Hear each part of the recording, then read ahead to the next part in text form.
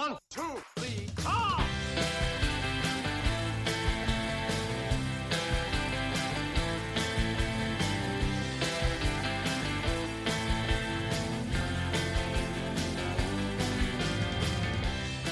Wouldn't it be nice to rank some Beatles, and then we could have our own podcast? And every time that we release a ranking, somebody would say that I'm an ass.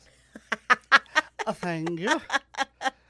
Did you enjoy that one? That was very good. I did not see you. that ending You coming. did not see that coming that way. That was amazing. Well, thank you. I'm glad you enjoyed it. I did. Hey, everybody. Welcome to episode 59 of Ranking the Beatles. 59. Wow. That's a lot of shows. Look at us. It's impressive. It is. Go ahead and pat yourself shocked. on the back. I will.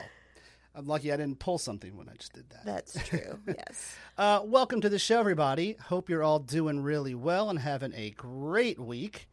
I'm your host, Jonathan.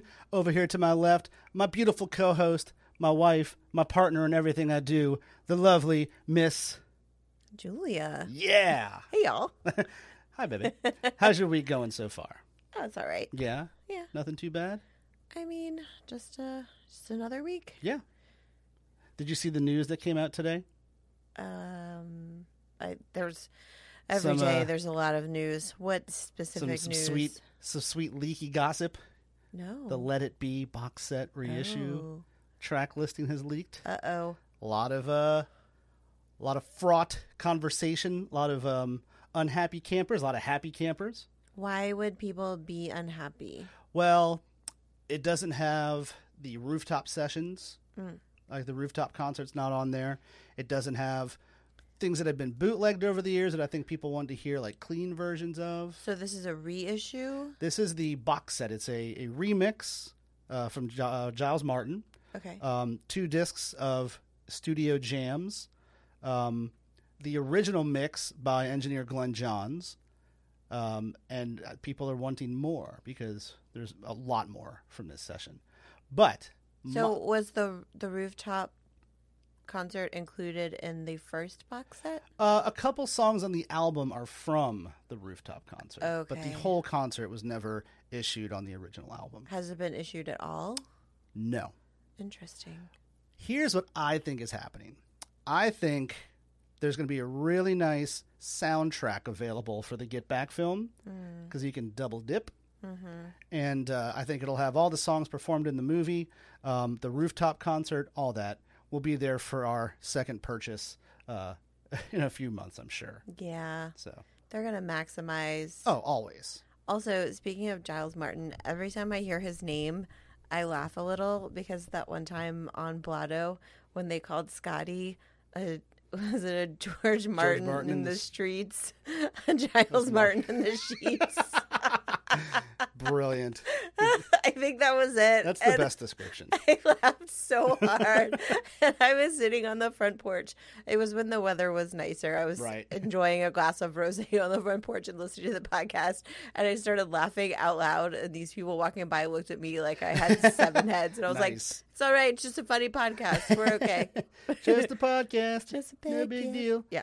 Well, that's good stuff. I'm glad it reminds you of them. We hope those guys are well. There's a little hurricane up that way right now. Yeah, we should check in and make sure they're doing okay. Blottos, if you're okay, let us know. Put up the Beatles signal. Sorry. Please cut that. Oh, I'll see myself out. Leaving that in. I quit. Well, friends, I'm glad you're here this week. We've got a really fun episode on tap.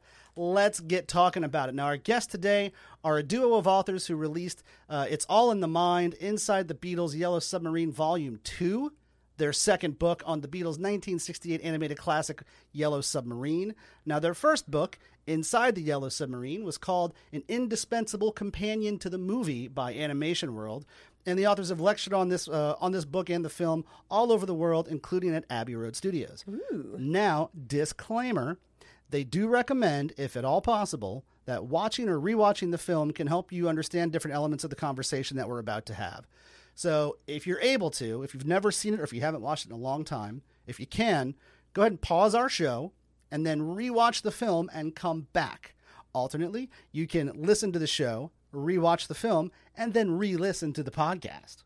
There's no wrong way to do it, but this is going to be a whole lot of fun. I'm a big fan of Yellow Submarine, as most all of you are, I'm sure. There's a Yellow Submarine lava lamp to my left on the desk, and there's Yellow Submarine stuff all over the house. I mean, there's a ton of it. It's merchandising.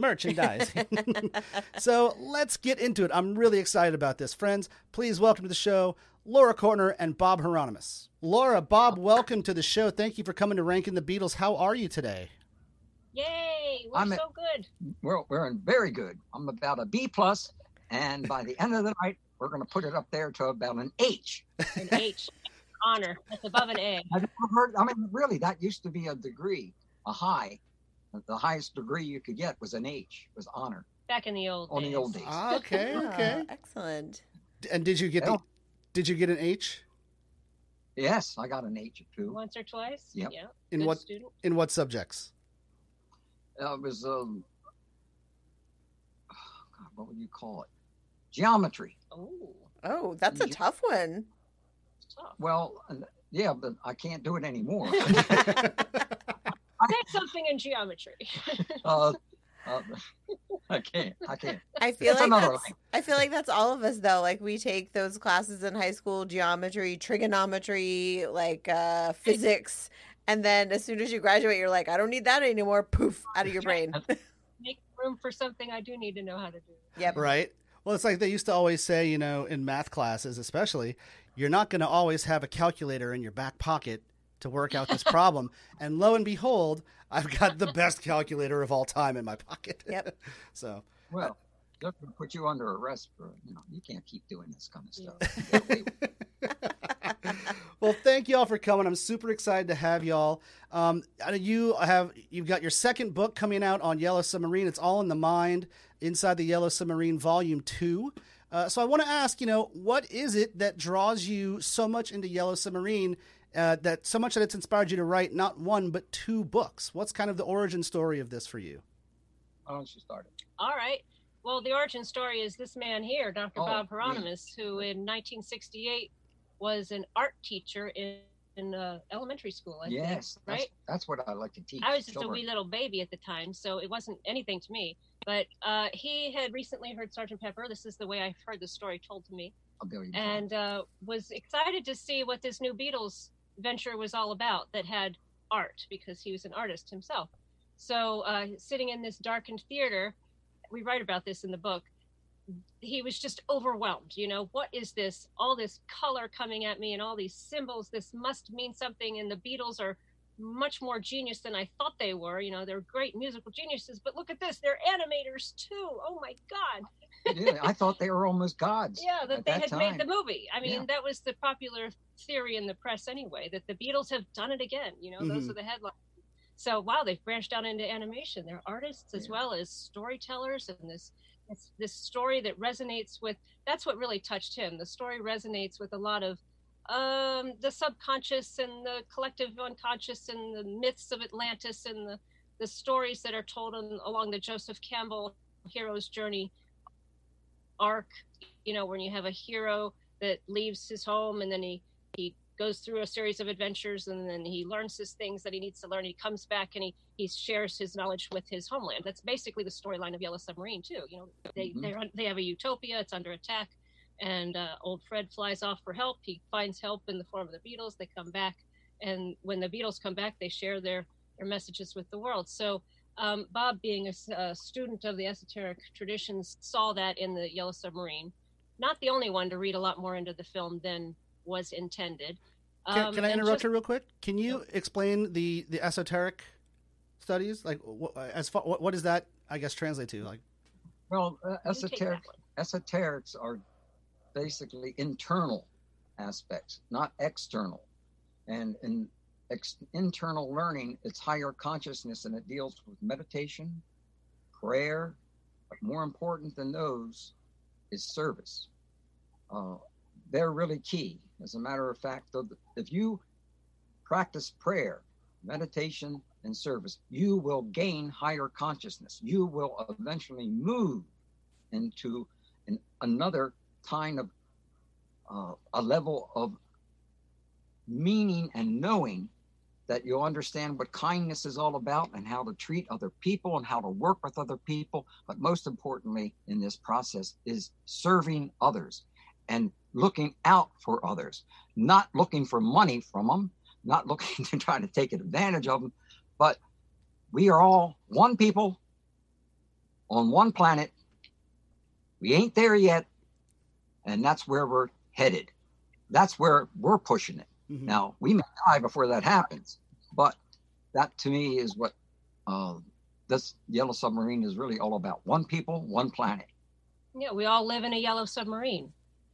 That's another way of saying that. We're all in this together, you know, and our friends are all aboard, and every one of us has all we need. There are some deeper truths in those very succinct phrases. That's what the Beatles are so good at, aren't they? Yep. Their poetry, you know, in just a few words says this wonderful teaching. So Bob had just founded a school, the AUM Esoteric Study Center in Baltimore, that still exists, but it was a thriving school by this time, teaching metaphysics and astrology and tarot and, you know, occult sciences, all these things.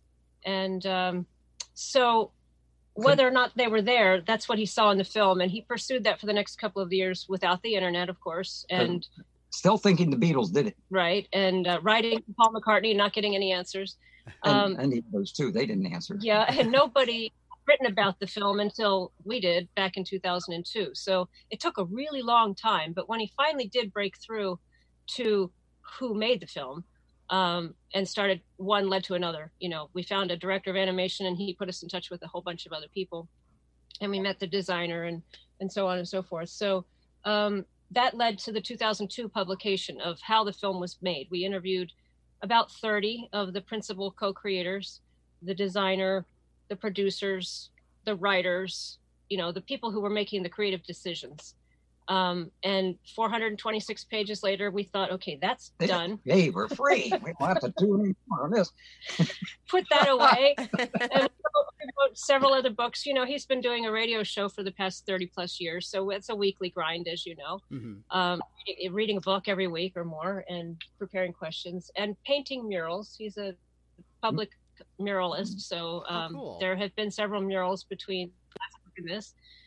You know, very busy, but we started to hear from all these other people that we missed. You know, 200 some people contributed to this film in one way or another. And we started to hear from some of the younger crew that we hadn't interviewed. And at first we thought, well, we've heard all this, you know, after a while you start hearing the same stories over and over again. But then we met Cam Ford in Australia.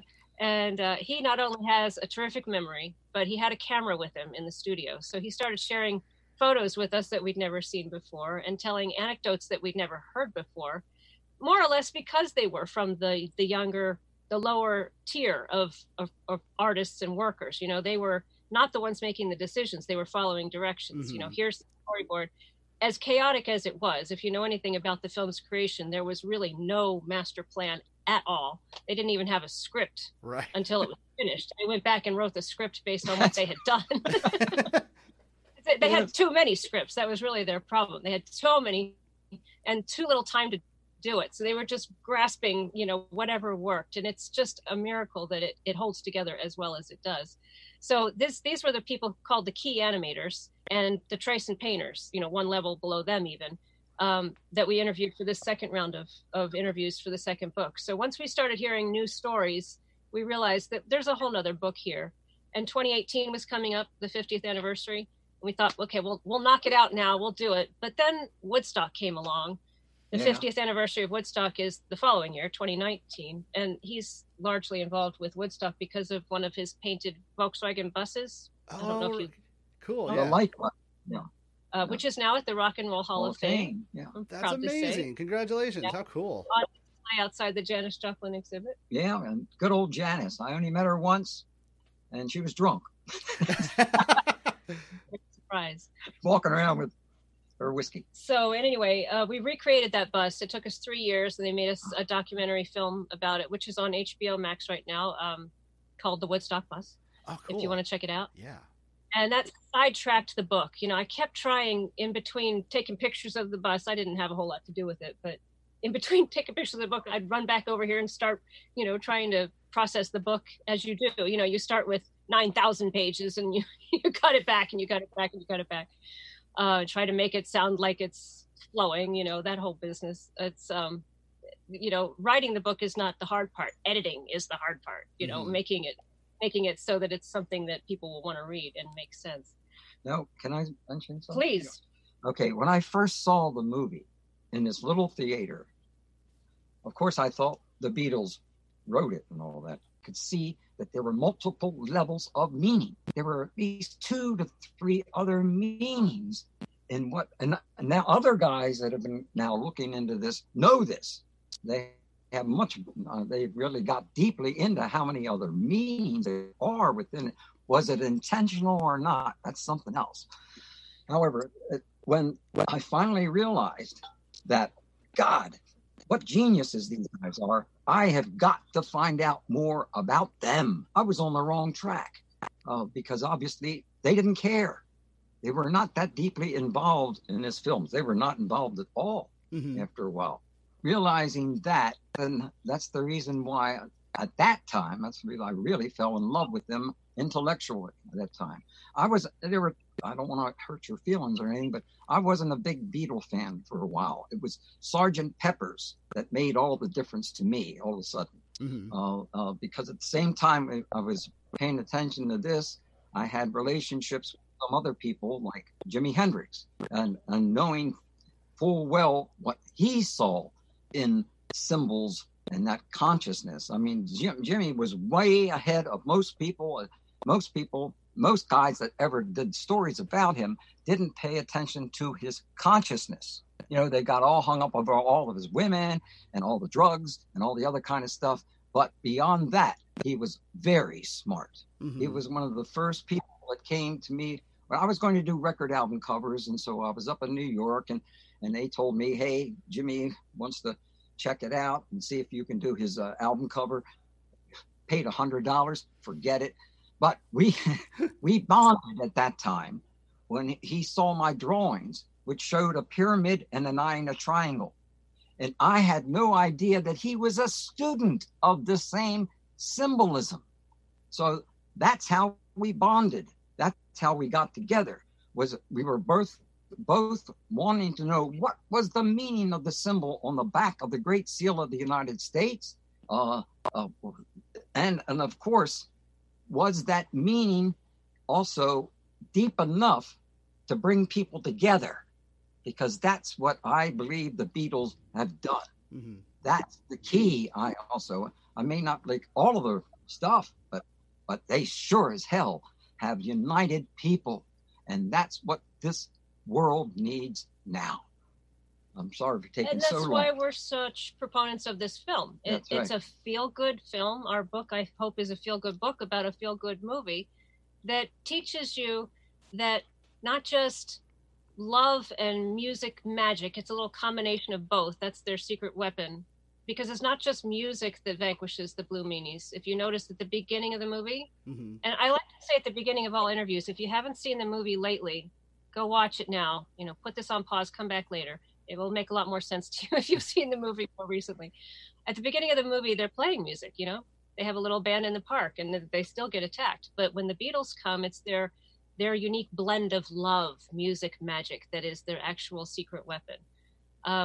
But then they don't overcome or kill their enemies. They turn them into friends. And that is the best lesson of all, right? Yeah. The end of the movie is it's transformational. And that is what we all need to learn. You know, we don't need no more war. We just need to make friends with our enemies, turn them into friends, you know, turn them into the bluebird of happiness. It sounds idealistic, but we need things to aspire to. And the Beatles, if nothing else, are going to give that in their songs. And I think this film was made in the history of the film is a movie in itself. But the film, as it stands today, I think here we are 50 years later talking about it. It's got amazing. A lasting power. Yeah, for sure. Because it talks to us on this level, like other classics do, like Lord of the Rings or Star Wars. They all follow this same sort of mythological pattern that resonates with a deeper part of our psyche. So that's why we're so fascinated with the Yellow Submarine that we've written 2 books about it. No, that's absolutely incredible. And, you know, a movie that I've seen, you know, I couldn't tell you how many times. I don't know that I've ever looked beyond like the surface level of like the message of just like love that they give at the end. And God, there's so much more that I want to like dive in and explore now. That's super, super cool. And I think a lot of films also, as you mentioned this now, I think a lot of films and a lot of different forms of art seem to have more deeper meanings under the surface than people originally will grasp. Do you think that's something that maybe is part of the influence of Yellow Submarine beyond just like the merchandising of the film and the cartoon characters and like everything being so cute and fun? I feel like that's like the bigger legacy maybe of the film is, in addition to love and togetherness and unity, but also maybe kind of the ability to put more than just the surface message into a film or into a piece of art. You hit it right on the head. Awesome. Did, because that's what I think. My favorite Beatle was George. This man really did meditate. This man did go into higher consciousness, and he lived it. The other guys, yes, they got into it a bit, but didn't go anywhere near as deep as this man. Mm-hmm. And I just fell in love with him then. And unfortunately, I don't think he was treated well, especially in the beginning of their relationship. And that really angered me. So I had a bias inside of me every time I saw him being put down and shoved aside, because that shouldn't have been a Beatle thing. I think that was wrong, because and as a matter of fact, there are certain parts within the film that certain things are pointed out about them, such as the only person that cared about the Nowhere Man was Ringo. And Ringo, he was put in several bad situations going through this process, but he is a symbol of its growth and his growing. For him to be able to understand that this other being has higher consciousness and how to get to it. But again, I'm going back to George. George not only saw it, did it well. Yeah. And we were just listening to his wife the other day, just yesterday, saying, around his death and everything like that, he was looking forward to moving on. Mm-hmm. Well, he was planning all his life for his death, as we all should be. Right. We were just watching the Martin Scorsese documentary. I'm sure you've seen it already. I had never seen it before. Yeah. And that interview with Olivia was really, wow, that was wild. Yes, listening to that. Yeah. But I have to point out that every single one of the people who worked on the film that we interviewed said they did not intentionally put in hidden meanings. Right. This is all interpreted by us, but not just us. No. We have included in the book a lot of other people that we've been in touch with who have gone even deeper than we have, if you can believe it, into interpreting the symbolism and the meanings in the various scenes. But that's with any great work of art. You're going to find that the viewers are going to bring their own interpretation to it, as we do with the Beatles songs, right? Mm-hmm. I mean, we've interpreted them up the wazoo, and they didn't mean most of the things that we mean. And, they would have laughed at us if they, when they did know that we were interpreting them. We have some quotes in the book from John Lennon saying, it's just a bunch of words. It's just a bunch of noise. I just threw them together. It had no meaning, but people are insisting it has meaning. So, okay, more power to them. We started a whole podcast about it. Exactly. So I just want to make that clear that the people who made the film did not do any of this intentionally. They didn't have time. Right. They had 11 months to create a film that should have taken 4 years. To do a normal animated feature-length film, Disney would have taken 4 years. Mm-hmm. But they made the date for the premiere the date that they signed the contract. So, they didn't want the Beatles to fade in popularity. You never know when they're going to. Crazy to think that with hindsight, but you never know. Back then, you're taking the gamble that 11 months later they're still going to be popular enough to sell this film. Mm-hmm. Right. It worked out for them, though. Yeah, but it worked out for them, and as a result, they didn't have enough money. They ended the poor little studio that they hired to do it in London ended up having to put up a lot of their own cash to finish the film. They went 10 years. Almost went bankrupt. 10 years. And the Beatles didn't want to have anything to do with it. Well, that was the first thing that really broke my heart when we started interviewing people, was that the Beatles didn't want to have anything to do with the film. I'm like, really? Oh, I thought they were all involved in it. Yeah. But no, not only that, they were giving them the throwaway songs, which is pretty common knowledge now. Yeah. But that was, they were involved in so many things. And this was a spin-off of the cartoon series, as Bob said, which was done by some very brash Americans that they did not like. So they figured it would be the same thing, cranked out like a weekly schedule, like they had even less time to produce those poor TV cartoons. And they did a pretty good job for considering what they had to work with. Oh, for sure. But the artists that were doing that, it's the same people, more or less. A lot more of them. They hired people from around the world, but it's a lot of the same people worked on the TV cartoons that worked on the film. And the director of the film, George Dunning in particular, a very quiet, mild-mannered Canadian fellow, said, no, we are not going to do a slapdash, slapstick kind of cartoon for 90 minutes. And I don't want my reputation to go down in history like that, because a feature film is a lot more remembered. Yeah. And so they searched for this avant-garde designer. They finally found in Heinz Edelman.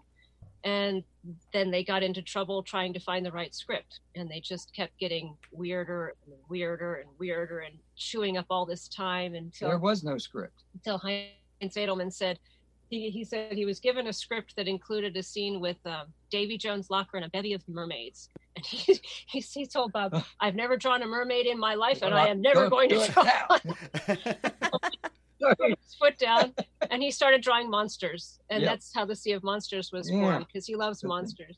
And so they developed the screenplay overnight with a bottle of whiskey. They stayed up one night, and he and Bob Balser, one of the co-directors of animation, and their wives, and a bottle of whiskey, and they knocked out the basic storyline of the attack and the resolution that way. And then they filled it in with the script, little bits of script that came from Eric Siegel, little bits of script that came from Roger McGough, and some was ad-libbed by the voice actors that did the thing. I mean, as I say, it's amazing that it holds together and seems to make sense, if you think it makes sense. Well, I think the most important thing about our book, the second book, is that we now know what a family these artists were, because they were on another level altogether. They were certainly in the higher consciousness, because that's what artists do. If you're in your studio for years and years and years, and you're in the quiet and you're listening to whether it's Dylan or it's Beethoven or any of my favorites, then something happens to you in your relationship to your colors, your hands, and everything else. You enter another dimension. And most people will get kind of upset about that, but it opens you up to your inner self, which is much smarter than our outer self. Our physical world is a much dumber area. As a matter of fact, the physical world is more or less about, what would you call it? The material world? Yeah. I don't know where you're headed with that. Sorry. The basics of life, the foundations of things. And that when you move into higher dimensions, you can see the meanings of things. And that's what eventually evolves out of these great people like Heinz Edelman. And you're going to have a great time reading this, because the kindness of these people and what they were really like. And the Beatles didn't know anything about it, which was a damn shame. Yeah. Because I think it really could have rubbed off to them in a better way. Well, I think they regretted it when they came along at the end and saw how good it actually was. They kind of wish they had more involvement in it, but it would have slowed them down even further. Sure. Getting them in the studio to do the voices and whatnot. They were busy in India for half the time when they were busy making the film, and they were working on Magical Mystery Tour. So I think there was a bit of a competition. Right. Working on our movie, we're going to help you with your movie. What Bob was saying, I want to second that. Especially in the second book, when we interviewed the younger people, it's the best year of their lives. This comes through over and over again from all these people. They had such a good time. I mean, if you can imagine, some of them were as young as 17, but they were mostly in their early 20s. and you're a big fan of the Beatles already. You're living in swinging London, in the heart of swinging London, in Soho, where everything is changing and everything is colorful and short skirts and long hair and beautiful people everywhere. And it was such an experimental thing. And all of a sudden, here's what you're given to do: work on a film about the Beatles and listen to Beatles music all day long. They were in heaven, and they had such a good time. It was hard work, no doubt about it. The first volume, as I say, with the older group, you hear a lot of, oh, it was hard, you know, and Heinz Edelman in particular took a big toll off his health. Almost lost his eyes. Yeah. And because he worked himself so hard. He worked harder than anybody. He would stay late. Most people would go off to the pub. You know, the Dog and Duck pub is notorious. That's where they hung out during the day, long lunch hours. 3 hours. Come back with their wine and drink wine and play records. Having a great time. And Heinz would never go. And he would stay later. He'd stay out. He'd stay at night and creep around and correct everybody's drawings. He was just such a perfectionist. It took a long time. And then after he was done, he didn't want to have anything to do with it anymore. He's like, don't ask me about, everybody always asked him about the Beatles. Mm-hmm. And it was just a year of his life. It was supposed to be a month or two. Right. And his contract said 4 months or something. 2 months. 2 months. 2 months. It's crazy. But yeah, it was kind of irritating. And he was in his mid-30s and he had his whole career ahead of him. And anytime he'd have an opening of a show, so how was it like to meet the Beatles? Right. You know, over. So it took a long time, and it was a good thing that Dr. Bob was able to bond with him to convince him to talk to us in the first place. Yes, he did not want to talk about this. Really? He didn't want to get, because he stated over and over again, I've had it with this. I don't want anything to do with it. Because of the way he was treated by people like Al Brodax. Mm-hmm. God rest his soul. When you read our book, you'll see the kind of person he really is, because we open it up real deep into what kind of a person he was and the things that he made up. There's just like, I think it was, what is the thing we're going to talk about later on? Well, it'll come up in the Only Northern Songs conversation. Yes, because okay. Well, he inserted himself into that history too. Yeah. Well, I'm curious to know about that then. Before we back into the song, I do want to ask, I know, Bob, you mentioned that you weren't really a Beatles fan until Sgt. Pepper. Was that kind of when they first entered your world in general? Do you remember the first time you heard the Beatles? And Laura, I want to throw the same question to you as well after that. No, it was from the very beginning. I liked the way they looked and all that, but I didn't trust them because it was so fast. Everything was going so fast all of a sudden, and and to see them on television in that multiple times and on that level meant to me that, boy, these guys are really here for other reasons. I don't necessarily think like other people when it comes to that. I think of what is the reason? Like, why are we talking about this? Why are you asking us to talk about this? Have we ever known each other before? I don't think you be bumping into people by mistake. I think we've known each other before. You're going to say bullshit, and that's okay. That's okay, but I just feel the kind of energy that you guys carry with you. It's unification, and all of us, especially myself and my family, are involved with trying to unite people. This past election almost screwed us totally. We almost lost our country, and we would have literally lost it. Yeah, for sure. So did you have a Sgt. Pepper moment like people talk about when you heard it? I would like to say I would not say bullshit. I believe you. I believe in it. I think that there's lots of reasons for things that happen. If I found out that reincarnation was real, I'd be like, okay, cool. Yeah, that sounds amazing. Like, I wonder what my previous incarnations were. Like, I'm completely fascinated by that stuff, and I don't rule it out. Yeah, but you can find out. But what are the things that you're interested in today? Usually, from other lifetimes, they are picking up where you left off before, and other lessons that you're trying to learn, which is how to treat people. It's the key to everything. And this kind of love is much more powerful and the Beatles, of course, were all on top of that, and we all know that for a good reason, because love is perhaps the most important element of togetherness that we have in the world, because it probably saves other people's lives just because you love them, you love, etc., and you're willing to help and assert, and especially serve other situations. I know I'm a broken record here, but I mean, no, I love it. I think that that's so great. Like, I mean, isn't that what we should be doing? Is like to be here to just like care for the people around us, like your community, the city you live in, the world, like just general caring for other people. It's challenging for some people, but to me that makes total sense. Like, I'm totally with you. Yeah, but more or less we'll all grow into that, because as you get older, I'm an old man now, almost 80. And you're so lucky to be 40. My gosh, you got mother. No, how old are you, lady? I'm 40. Jeez, this is terrific. That's terrific for you to know this kind of information at that age.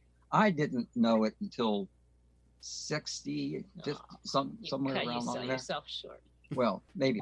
Yeah, I'm not buying that either. I feel like you were on board this train well before 60. Not buying that. He was a pretty wise young Dr. Bob. I was curious, though, if you had a Sgt. Pepper moment. Everybody talks about the first time they heard it and their minds were blown. Do you remember anything like that? Only that I saw 3 different meanings to everything they were doing, and that's shocking. And then as we found out, other people have done deeper research into this that can show you how. There are more than 3, 4, or 5 levels of it. Wowee. I mean, this is thrilling to me. It's a whole internal thing. And as you're involved with internal things, that also teaches you how to work with others on that level, instead of having everything to be out there, it can be inside. And that's what I was looking for, that kind of peace, because that's what you help others, automatically you feel good. But that's not why you help people, to feel good. But it's true. It's rules and regulations 506 of the Penal Code. That's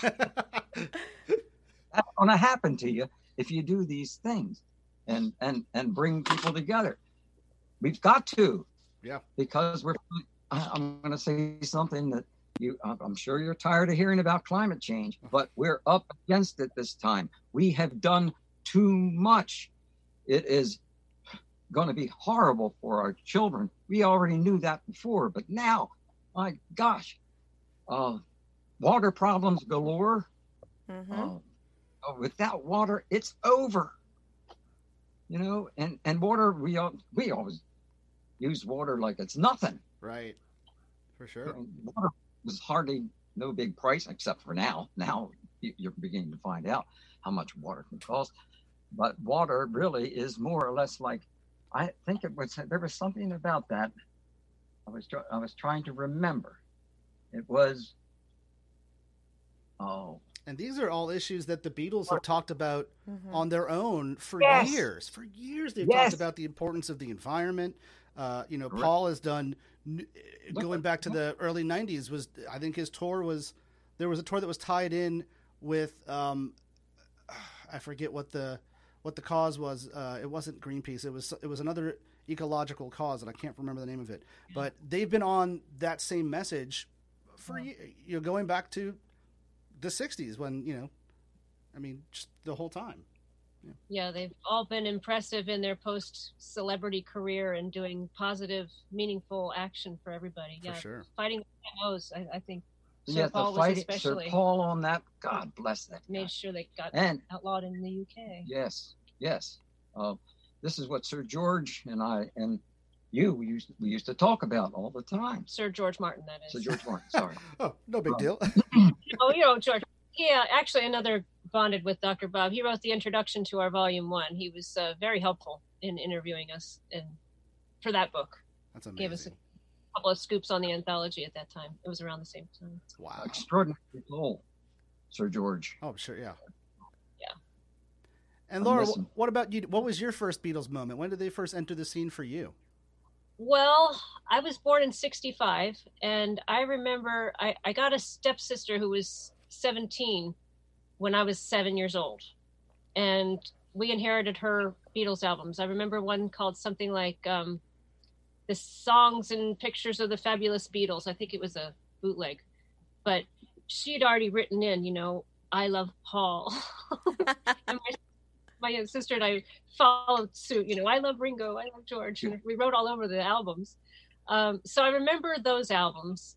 But then in high school, I joined, I was more, you know, back then I was more a fan of the Monkees, I have to say. I don't remember seeing. I'm with you. Seeing the Beatles cartoon, frankly. But the Monkees and the Partridge Family and the Archies, that's what we were all about in our youngster days. But I do remember those albums and thinking that Paul was so cute. But then in high school, I joined one of those Record of the Month clubs back when there was only records to listen to. And I got the red album and the blue album, and I subscribed to Rolling Stone magazine because I felt I needed to educate myself on rock and roll. And I listened to that blue album over and over and over again. So that was more or less my introduction to the Beatles. Yeah. In self-training and inheriting my sister's albums. Fantastic.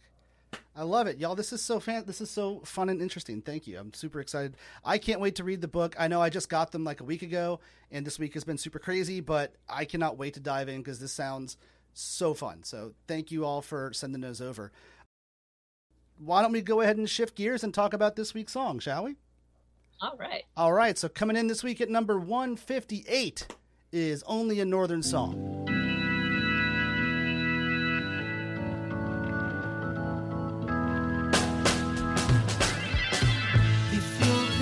Listening to this song, you may think the chords are going wrong, but they're not. He just wrote it like that. When you're listening late at night, you may think the band are not quite right, but they are. They just play it like that.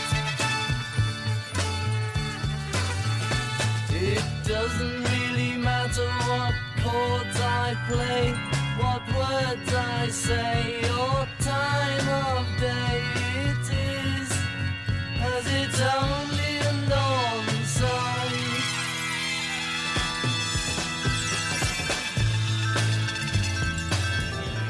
So the business of a band can be really a confusing and convoluted world. Throughout history, arguments over who did what or who wrote what, who owns what. This has caused numerous disagreements, hurt feelings, tensions, and squabbles, and the Beatles, of course, are no different in this respect. So a little backstory. Now, when the Beatles signed with music publisher Dick James in 1963, Dick James formed a company to handle the Beatles song catalog, which at this point was almost 100% Lennon-McCartney songs. Now, between the four Beatles, John and Paul owned the majority, a combined 30%, with Ringo and George each getting 0.8% ownership.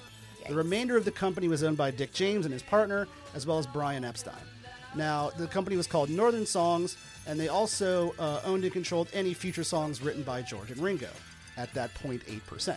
So in 1965, the company was traded on the London Stock Exchange to ease the financial burden on everybody involved.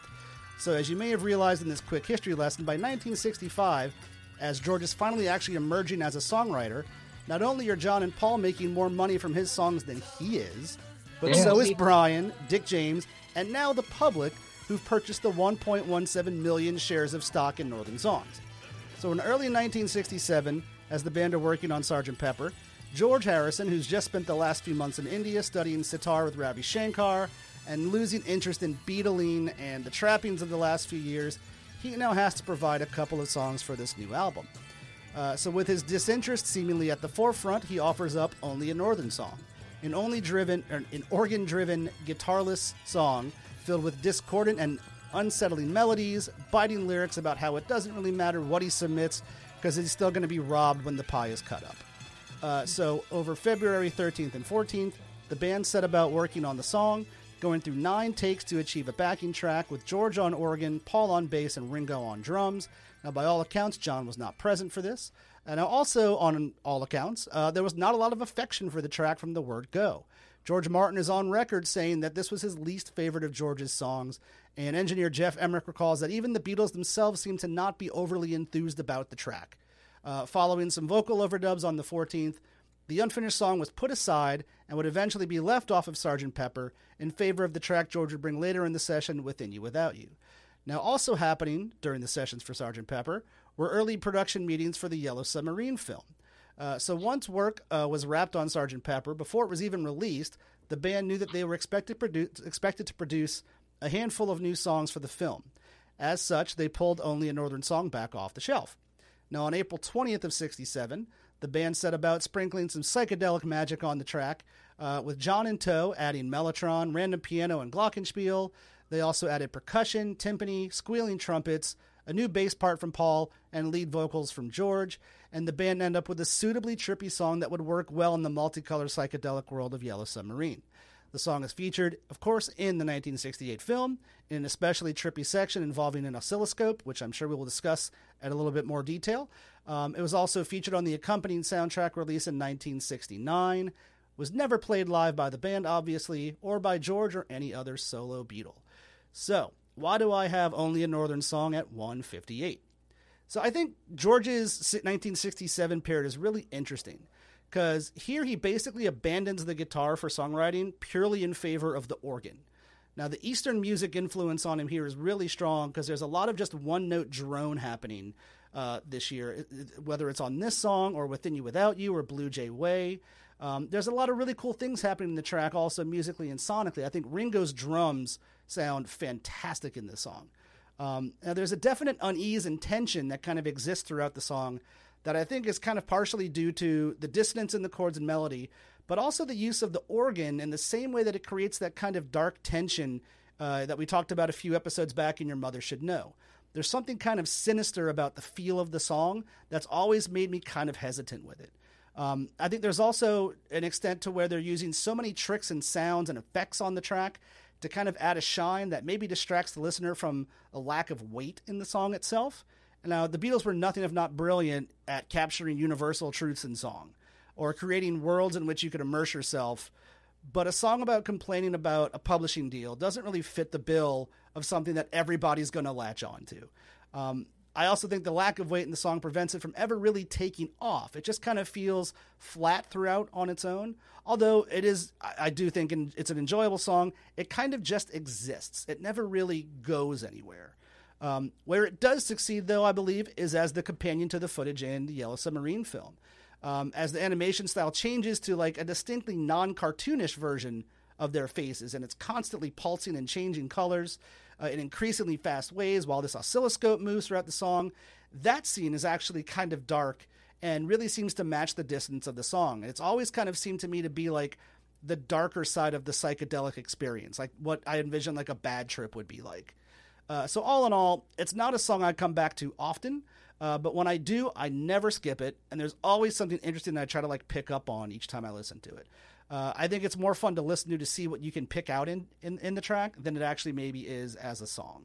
So that's my opinion on it. Bob, Laura, I throw it over to you. What do y'all think about Only a Northern Song? I'm biased because I know how George felt about it. I know how he was treated. He cry here, and I mean, I did cry when I saw how he was treated, especially by thinking that he was perhaps in advance, especially in the years that he had to be an underdog within the Beatles, that he had come to his own, and but surpassing what the other Beatles were doing. I've had other people mention to me that there might have been some kind of jealousy on George all of a sudden blossoming and being altogether himself. And that, we all know that he felt like he wanted to leave the Beatles at a certain time. And I'm glad he didn't, but it came mighty close. And but then as we found out why, he was not given that kind of money. It was just wrong. And I'm sorry, but I get embarrassed by that kind of stuff, and I can't support the other side saying you shouldn't have this. Mm-hmm. They should have known better. And there are certain things within the Yellow Submarine that also point certain kind of things out about the meanness and the short thinking about things that fortunately were straightened out of it within the film. What do you think? Well, I'm biased towards the song because I can't separate it from the film. I know it only really from the film and the film soundtrack. So, again, I'm biased towards the film soundtrack because of the film. I know it's usually the least favorite album, if anybody would name it, of the 11 albums or so. But I'm biased towards it because of the film.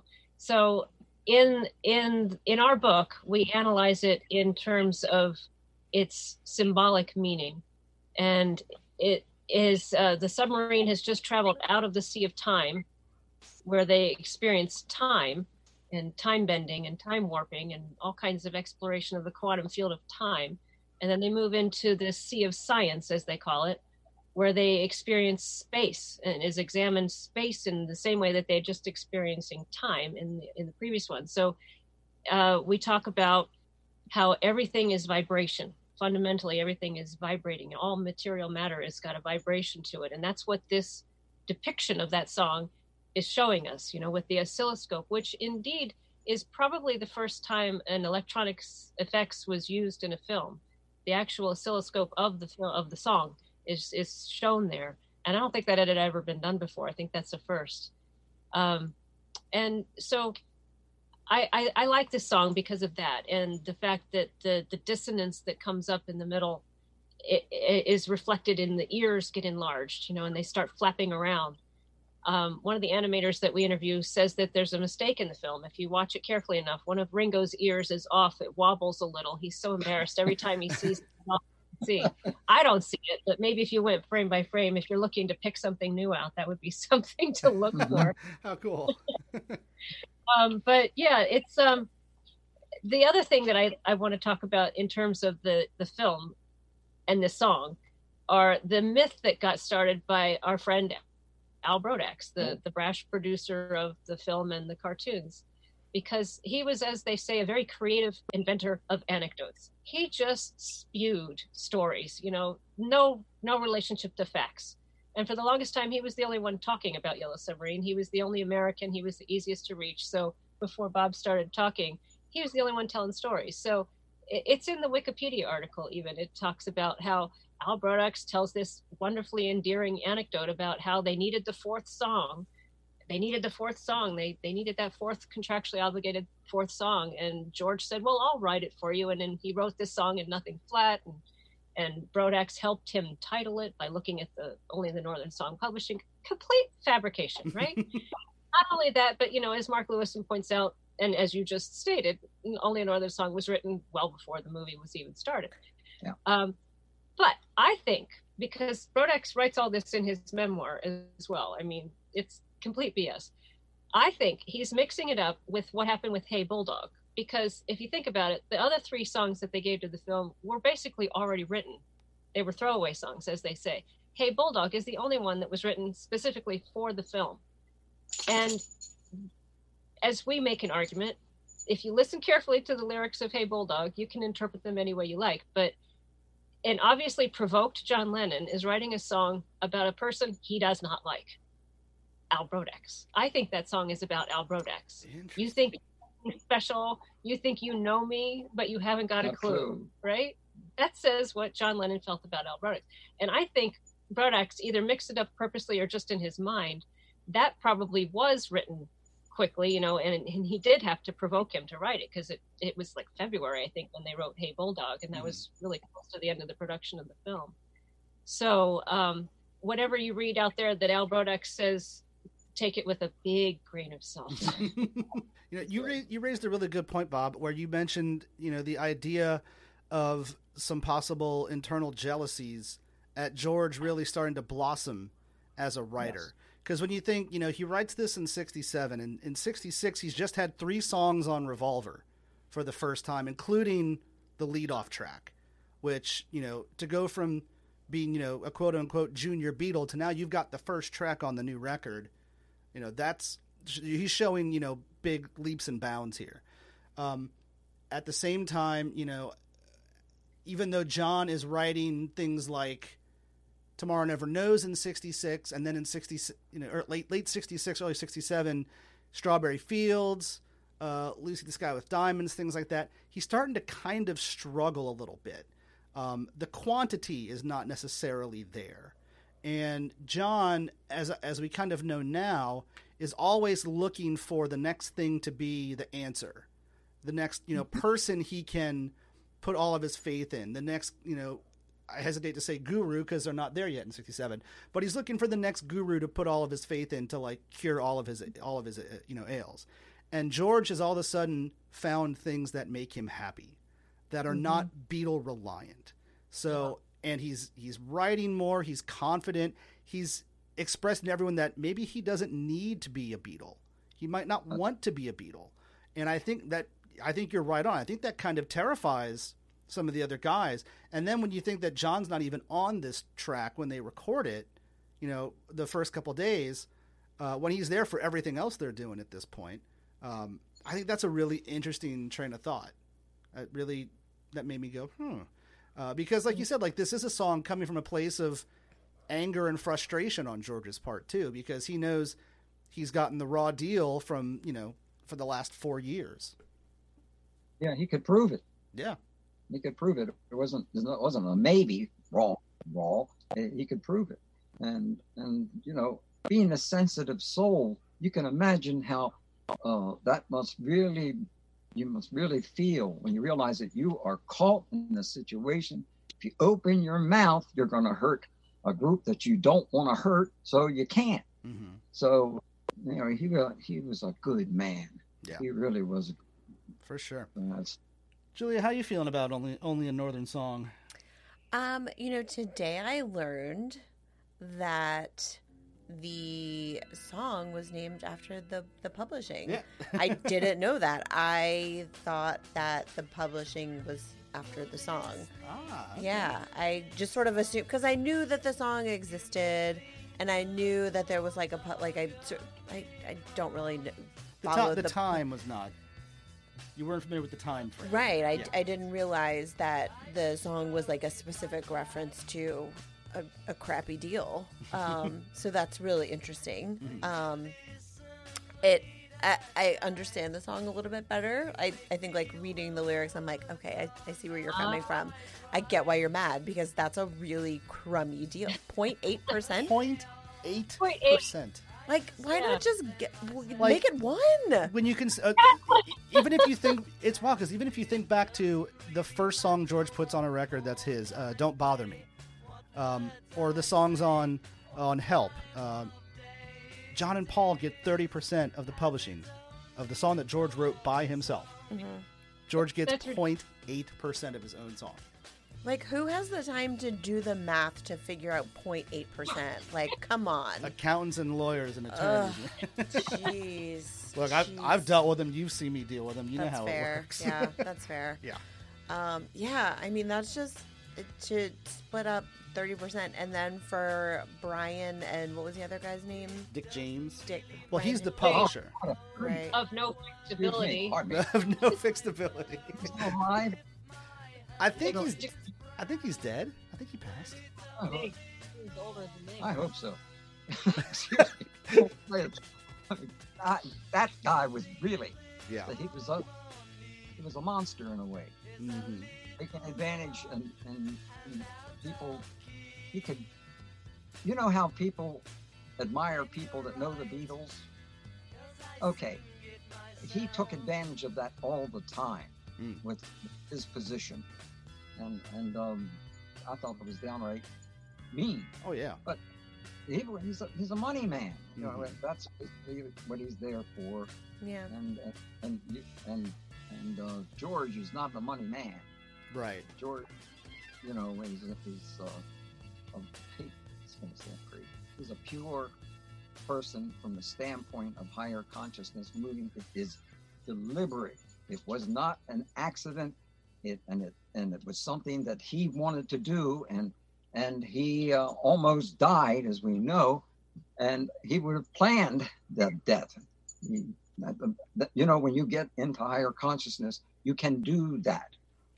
I'm not going to talk about that now, but it's possible to do that. Well, as far as the song goes, I'm going to separate it from the movie because that's how I like to sort of digest the songs. I like to just sort of talk about them on their own. Sure. I'm not a big fan of this one. It sort of sits in the space of What's the New Mary Jane for me, of just sort of like being weird for the sake of being weird, if that makes sense. Like there's sort of like their experimental stuff, but some of it is still really good. Sure. And this just doesn't land in that lane for me. I don't know. I mean, I guess because there's no like chorus. There's no like verse, chorus, verse. Mm-hmm. There's no like traditional structure to it, or the trumpet is very shrill. Yeah, like the effects feel maybe a little like forced to you. Yeah. I think it was intentional. And that's Paul, I believe, who is not a trumpeter. If anybody remembers last year when he played trumpet on When the Saints Go Marching In with Preservation Hall Jazz Band, everybody in town was like, wait a minute, no, that is not how this goes, dude. And he's playing Louis Armstrong's trumpet, and the city of New Orleans was in a tizzy about that. I remember that very specifically. It's not great. But yeah, I see that. Like, yeah, and I think it's sort of like the I guess like the beat of it, sort of the tempo of it is very like disjointed, and I mean it matches with the visual in the movie really well, but just the song on its own, I don't know. We've passed up some stuff that I think is better than this. Sure. As per usual. Do y'all know, can you kind of explain a little bit how the visuals in the song were paired with this particular track? The visuals in the movie, I'm sorry, were paired with this track? I don't know. Well, it was Charlie Jenkins' creation. He was the special effects director. Yeah. And he's responsible for the Eleanor Rigby sequence with the mixed animation and live action effect. Mm-hmm. They wanted to do a lot more of that, but they didn't have enough money. And he also did the opening title sequences, and he did the It's All Too Much at the end. So it's sort of like a break from the traditional animation that the characters that Heinz Edelman had created in the Pepperland and the Beatles. And for that, it's like, oh, that's nice. Something different to look at for a little break in the movie. Mm-hmm. So that's how they carved it up. It was just a matter of expediency, They had different units working on different parts of the film. And since they didn't have a script at the beginning, they started with the songs, the ones that had been approved from Sgt. Pepper and that one. And they put them into this travel sequence because they didn't have any idea what was happening. So they knew it was traveling from somewhere to somewhere else, but they didn't have the beginning of the film. They didn't have the end, but they had the travel. They knew they were going to animate the songs that they had to some kind of travel. So they started with Nowhere Man was one of the first songs they animated too. The Nowhere Man character came from one of the first scripts. But the Sea of Science was given to Charlie Jenkins, and he took Malcolm Draper was one of the animators that I mentioned before who had the ear going wrong that he's so embarrassed with. He did most of that on a Lucigraph, which is an old-fashioned machine that they don't use anymore, which is mirrors and dials. It's like how to enlarge things and make them smaller. And you had to sit on like a bicycle seat, and you're all hot and sweaty because you're in this cubicle, and he had to do it for like 3 weeks. He said it was murder. He was sweating like you couldn't believe. Goodness. So wait, are you saying that that's produced by? Did you said by a bicycle, right? I heard that correct. A bicycle seat, basically. They're sitting on like a perch, like a bicycle seat. Okay. You're over this thing with mirrors and lights, and you crank it up and you crank it down to whatever to make it larger, make it smaller. Wow. So he did a lot of that on the Lucy, as they ended up calling that machine, as you can understand why. Nice. Yeah. So that was how it came about. It was Charlie Jenkins's vision. He had very experimental ideas. Mm-hmm. he went up to Liverpool for a couple of days and took all those pictures that we see in the beginning and in the Eleanor Rigby sequence. Oh, wow. Used some of those in the film because those contact sheets just came available. And somebody in the Netherlands, excuse me, somebody in the Netherlands has a magazine called Furor magazine, did this long, extensive article about the Yellow Submarine in Liverpool. And so he tracked out all these different places that Charlie took pictures of, identified them on the street maps.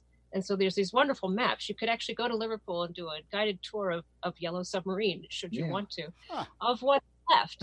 Actually, he recorded a lot that is gone now. That Liverpool doesn't exist anymore, as you can imagine. So it's a nice archive of the dying Liverpool of the late 60s. Wow. Charlie was extraordinary. Yes. They had several geniuses involved in this. Yeah, this project. I always assumed that those were like old stock photos of, just obviously a lot of Liverpool area things, but I had no idea they were all taken for that. That's really interesting. They're real people. The people in Eleanor Rigby are people who worked on the film. Did you know that? I did not know that. How cool. Every single one in Eleanor Rigby is somebody who worked on the film. Wow. You remember at the very end with the umbrellas? There's people on a roof with umbrellas. That's Heinz Edelman and George Dunning. Rodax is there. You can see him clearly. He's smoking a pipe. Of course. Dave Woodman, his henchman, is right behind him, all hunched up like that. The lady in the fishbowl, she's looking down in the fishbowl and it swims by. That's Alison DeVere, the head of backgrounds. The guy with the goggles, that's their gopher, basically, Brian Endell. He was their runner. That's like the one that I always remember is the guy in the goggles for some reason. And remember in the Sea of Time at the end, there's all these bubbles going up and there's that guy in the funny hat with the beard and the stopwatch and they say, "Hello, Governor." He was one of the checkers in the final department where they had to run all the drawings through this final department, 250,000 some drawings. They had to just shape them back into the Heinz style. That was Ian Cowan. Very, very, very funny guy. Everybody remembers how witty he was. He and John Lennon really hit it off, as you can imagine. At one of the screenings, they ended up under a table reading poetry to each other, drinking wine. as you do. He was no character. He really dressed like that. He loved Victorian clothes, and they had this old Victorian bicycles. They would go on these huge bicycle rides with these, the big wheel kind of things. So the film is full of characters like that. And Soho at the time features into the film too. It had all kinds of weird people running around Soho. Eccentrics were just drawn to this area. People pushing baby carriages around dressed up like old King George, singing Beatles tunes and doing dancing in the street streets. Busters. Yes. Yeah. I don't know. That's their home. It was as Heinz said in critiquing our first book. Heinz said the one character you left out was the city of London itself, Soho itself, because the weirdness, the everyday reality of the weirdness of that area really played into what we produced. It's sort of a time capsule, and yet they managed to make it timeless because there's not a lot of specific references to anything in particular. The kinky boot beast is about as particular as they get, since that was a fashion statement of the time. People were wearing, because they had the skirts were suddenly so short, they started wearing these long boots. And so there's we write about that in the book, how people, what they were eating, what they were wearing, and how they were, it's a wonderful family, a tribe. They really felt like a tribe. They were in this together, and they're going to work all night if they have to, except when they had the takeover threat. They almost didn't finish the film. I'll leave that for you to read about later. Yes, the cliffhanger. Well, let's come full circle. So I've got Only a Northern Song at number 158 out of 223. Does this seem way off base if you were going to put all the Beatles songs in your own ranking? Would it be right here in the middle? Would it be in your top songs, your lower songs? What do you think? Lower for me. Yeah. I'm biased. You mean higher? Better? Better? Yeah, lower number or higher? All in the mind. Who's on first? All in the mind. So you'd have it closer to the end of the list, closer or to the beginning of the list, I guess, where we first started, at like number 223.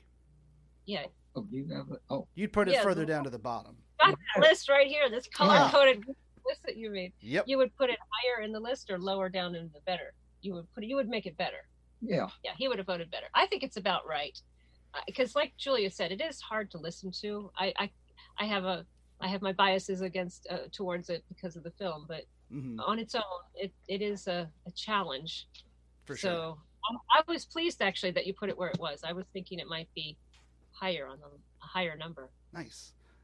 So you think, and you think you would have it maybe a little bit? I think a little bit higher up in the list. A little bit higher on the list, like move it back a few weeks back. Yeah, yeah. Okay. There's some stuff that I prefer.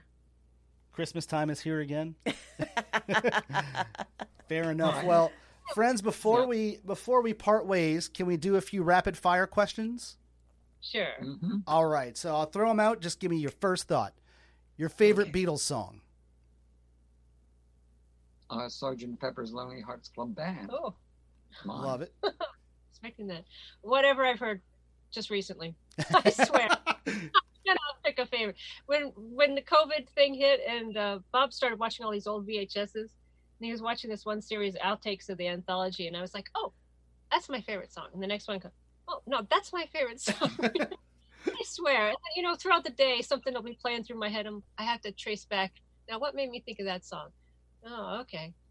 I was emailing Jude Sutherland Kessler the other day about her podcast, She Said, and that's stuck in my head for days. So, because that's my favorite song. I love it. I hear that. It's like... I am partial to Because, though. I just love the harmonies in that, especially when The Love came out and they stripped out all the things. Gosh, and the message of that song. And, again, Yellow Submarine Bias altogether now is really one of my favorites. I love that song. It's so fun. I love it. It's such a tune. It's like a Zen koan. It's like before enlightenment, you have to chop wood, carry water. And after enlightenment, you chop wood, carry water. Yeah. Skip the rope, fail the trip. Paul did a good job. Yeah. He sure and did. I love it in the song. Picking it out of his dreams. Love that like song. That. Least favorite Beatles song? Is there one that you just always skip? Well, I'm going to go back to the same piece. So, that is what we've been talking about in regards to not Sir George. So you don't have a least favorite? I don't have a least favorite. I don't pay much attention to that. I'm biased, and I want to focus on the things that I want, and it's all in the hands of the situation of higher consciousness. And George, I think if George wasn't within the group, I don't think I would have paid too much attention after a while. Mm-hmm. Because to know all the things he had to go through and yet come out on top and not become a braggart, not become a person who pushes people around, et cetera, which he had to suffer for. But he probably knew his karma. That was the most important aspect of it, his own karma. He knew what his karma was, and he was working on getting better, which I think he did in a massive way. Laura, did you have a least favorite? I don't know. I'd have to pass on that. I really don't. Fair enough. I don't like any of them. I love Christmas Time is Here Again. I do too. Favorite Beatles album? White Album. Interesting. I like it. Okay. I think I'd go with Rubber Soul.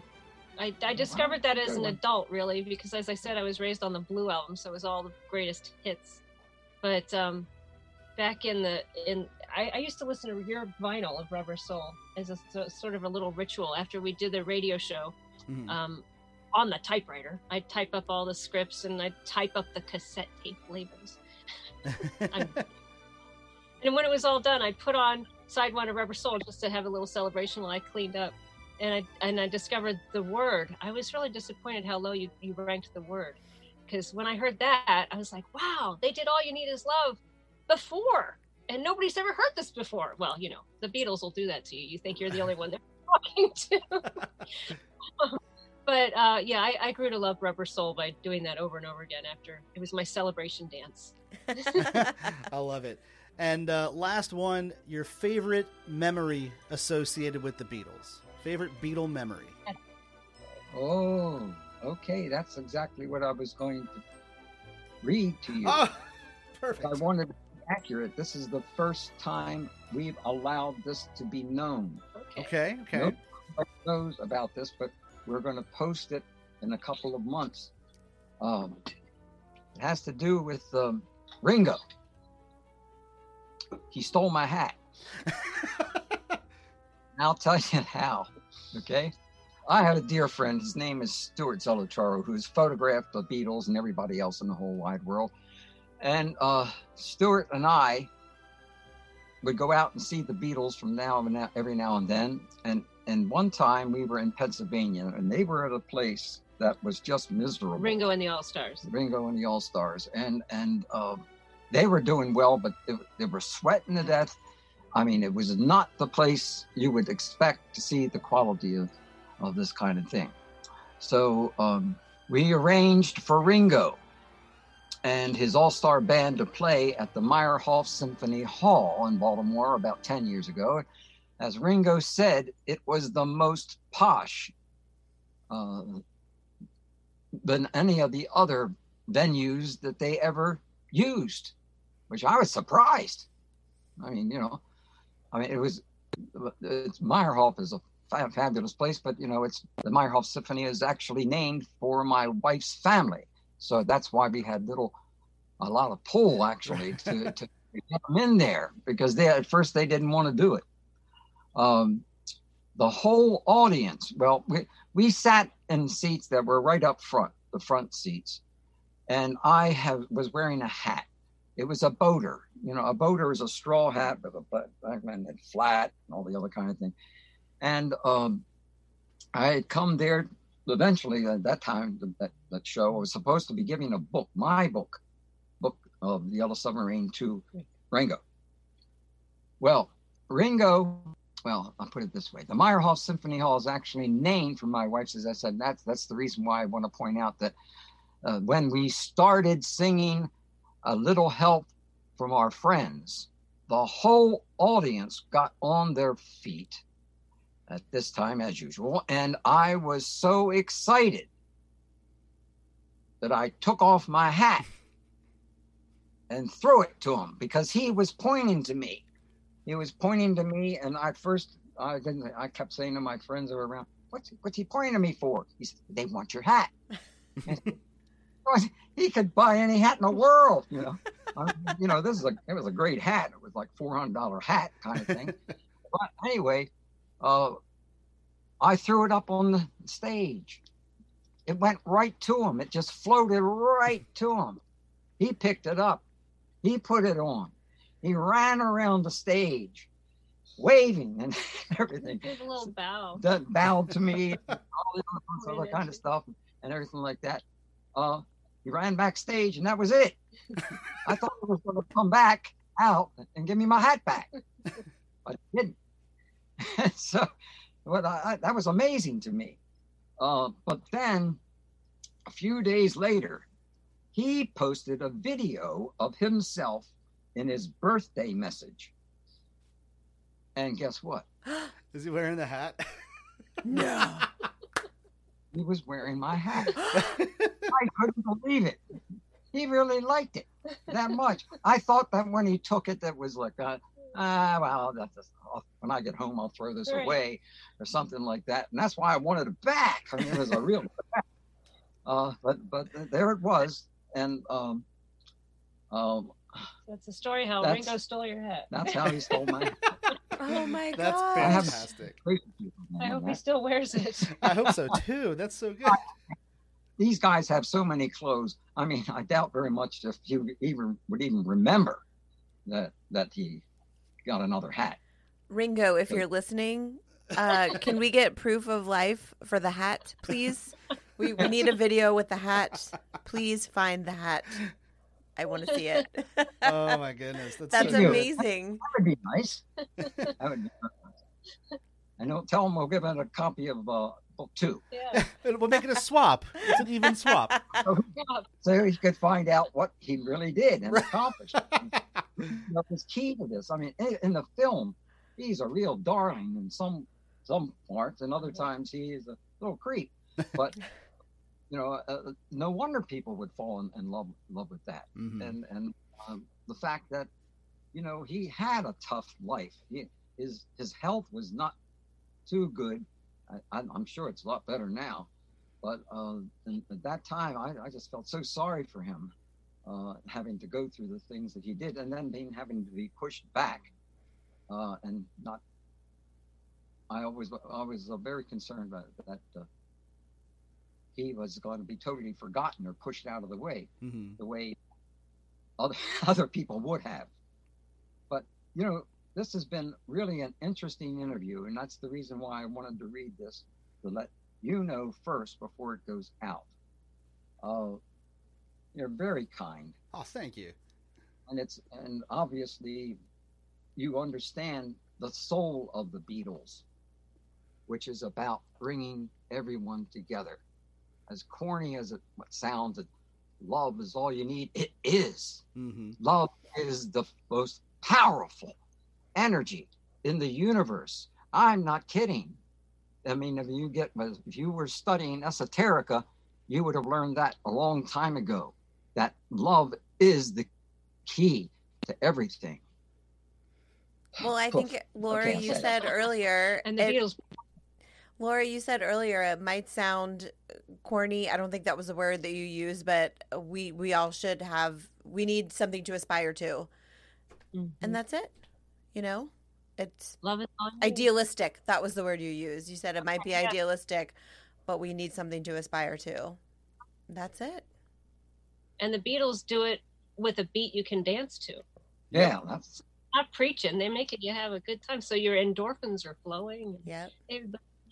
When you start singing together, everybody's entrained. Your brain and your heart start to entrain. It's wonderful. And when you're singing those kind of lyrics, magic happens. I love it. I love it. I love it. Sure. Where can our listeners pick up a copy of It's All in the Mind? Thank you for asking.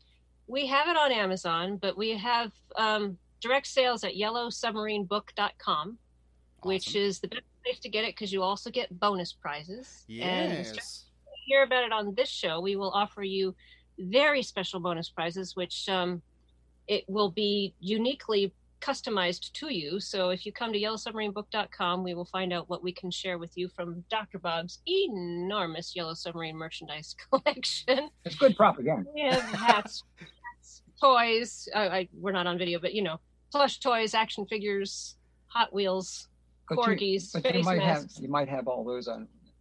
Everything that you can imagine. So it depends on, flat rate or priority, depending on what they might like. But anyway, we do have it on Amazon. And we also recently published it with Ingram. So if you go to your independent booksellers and ask for it, they may be able to get it for you. Or they can get it for you.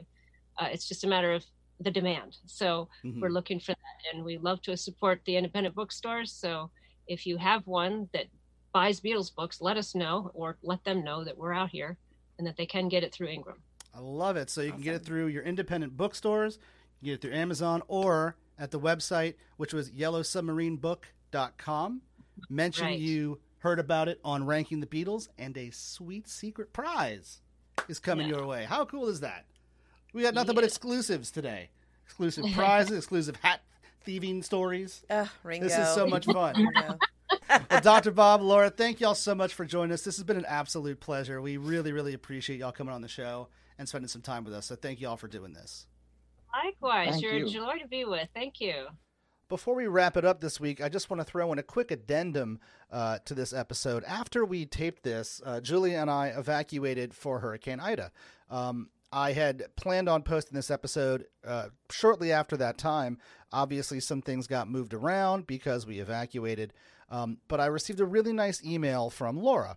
And her and Dr. Bob wanted to send a care package to Julia and I. So when we got back home, we received this lovely package with all sorts of Yellow Submarine goodies, which is incredibly kind. Autographed copies of both of their books, which are absolutely incredible. And a really lovely letter, which, is super caring and lovely and nice. One thing that Dr. Bob did want to set straight was that he feels that he answered incorrectly as far as his favorite song. So I wanted to give a quick update on that. He did answer Sgt. Pepper. However, he says he was overly excited. What he meant to say was his favorite Beatles songs are actually George solo songs or Traveling Wilburys tunes. He listed Brainwashed, Heading for the Light, and The Devil's Been Busy in Your Backyard, all of which he's used as opening theme songs for his radio shows over the years. Also with a little help from my friends, which he named one of his murals after. And he's also used the Joe Cocker version as the opening theme on his song, on his radio show as well. So I just felt that I wanted to make that quick update on Dr. Bob's behalf and also say thank you to Dr. Bob and Laura for the incredibly gracious and lovely care package that meant so much to us to get something like that. So let's wrap it up for the week. Here we go. How about that, y'all? Dr. Bob Hieronymus and Laura Kortner talking Yellow Submarine. I am ready to go rewatch that movie now. I feel like I've learned a lot more about it, and there's so much more that I think I have not even begun to pick up on. I feel like you should read the book first as well.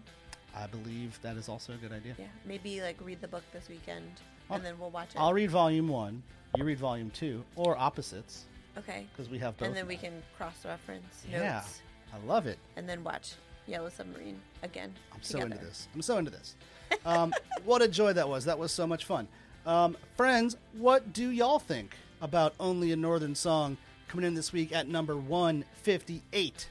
Too high, too low, or is it just like Baby Bear's Porridge? Just right. I did it like a DJ. Or it's just like Baby Bear's Porridge? Just right. Also, what are your thoughts on Yellow Submarine? Let's talk Yellow Submarine. We haven't really done much off of that record yet, if at all. I don't think we have. Yeah, so let's talk Yellow Submarine in the comments on Facebook at Ranking the Beatles, on Instagram at Ranking the Beatles, and on Twitter at Ranking Beatles. Yeah, tell all your friends what we're doing over here at Ranking the Beatles if you're enjoying it.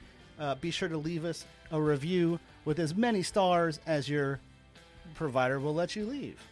Preferably 5, if that's the most you can give. Yes, please. Yeah. And be sure to pick up your copy of It's All in the Mind, Inside the Beatles Yellow Submarine Volume 2, wherever you can. The best place to get it, of course, yellowsubmarinebook.com. Tell them you heard about it from Ranking the Beatles, and they're going to send you a sweet little present. A little nugget of joy. A little added bonus value. I love it. Well, friends, this has been an absolute blast. I hope you've all enjoyed it. We'll be back next week with another new episode. What you say, Julia? You want to come back and do it again next week? I guess. All right. Still got 157 more to go. So we'll be here for a while. Anywho, y'all have a great week, and we'll holler at you next time. Until then, I'm Jonathan. And I'm Julia. This is Ranking the Beatles. Adios. Bye, y'all.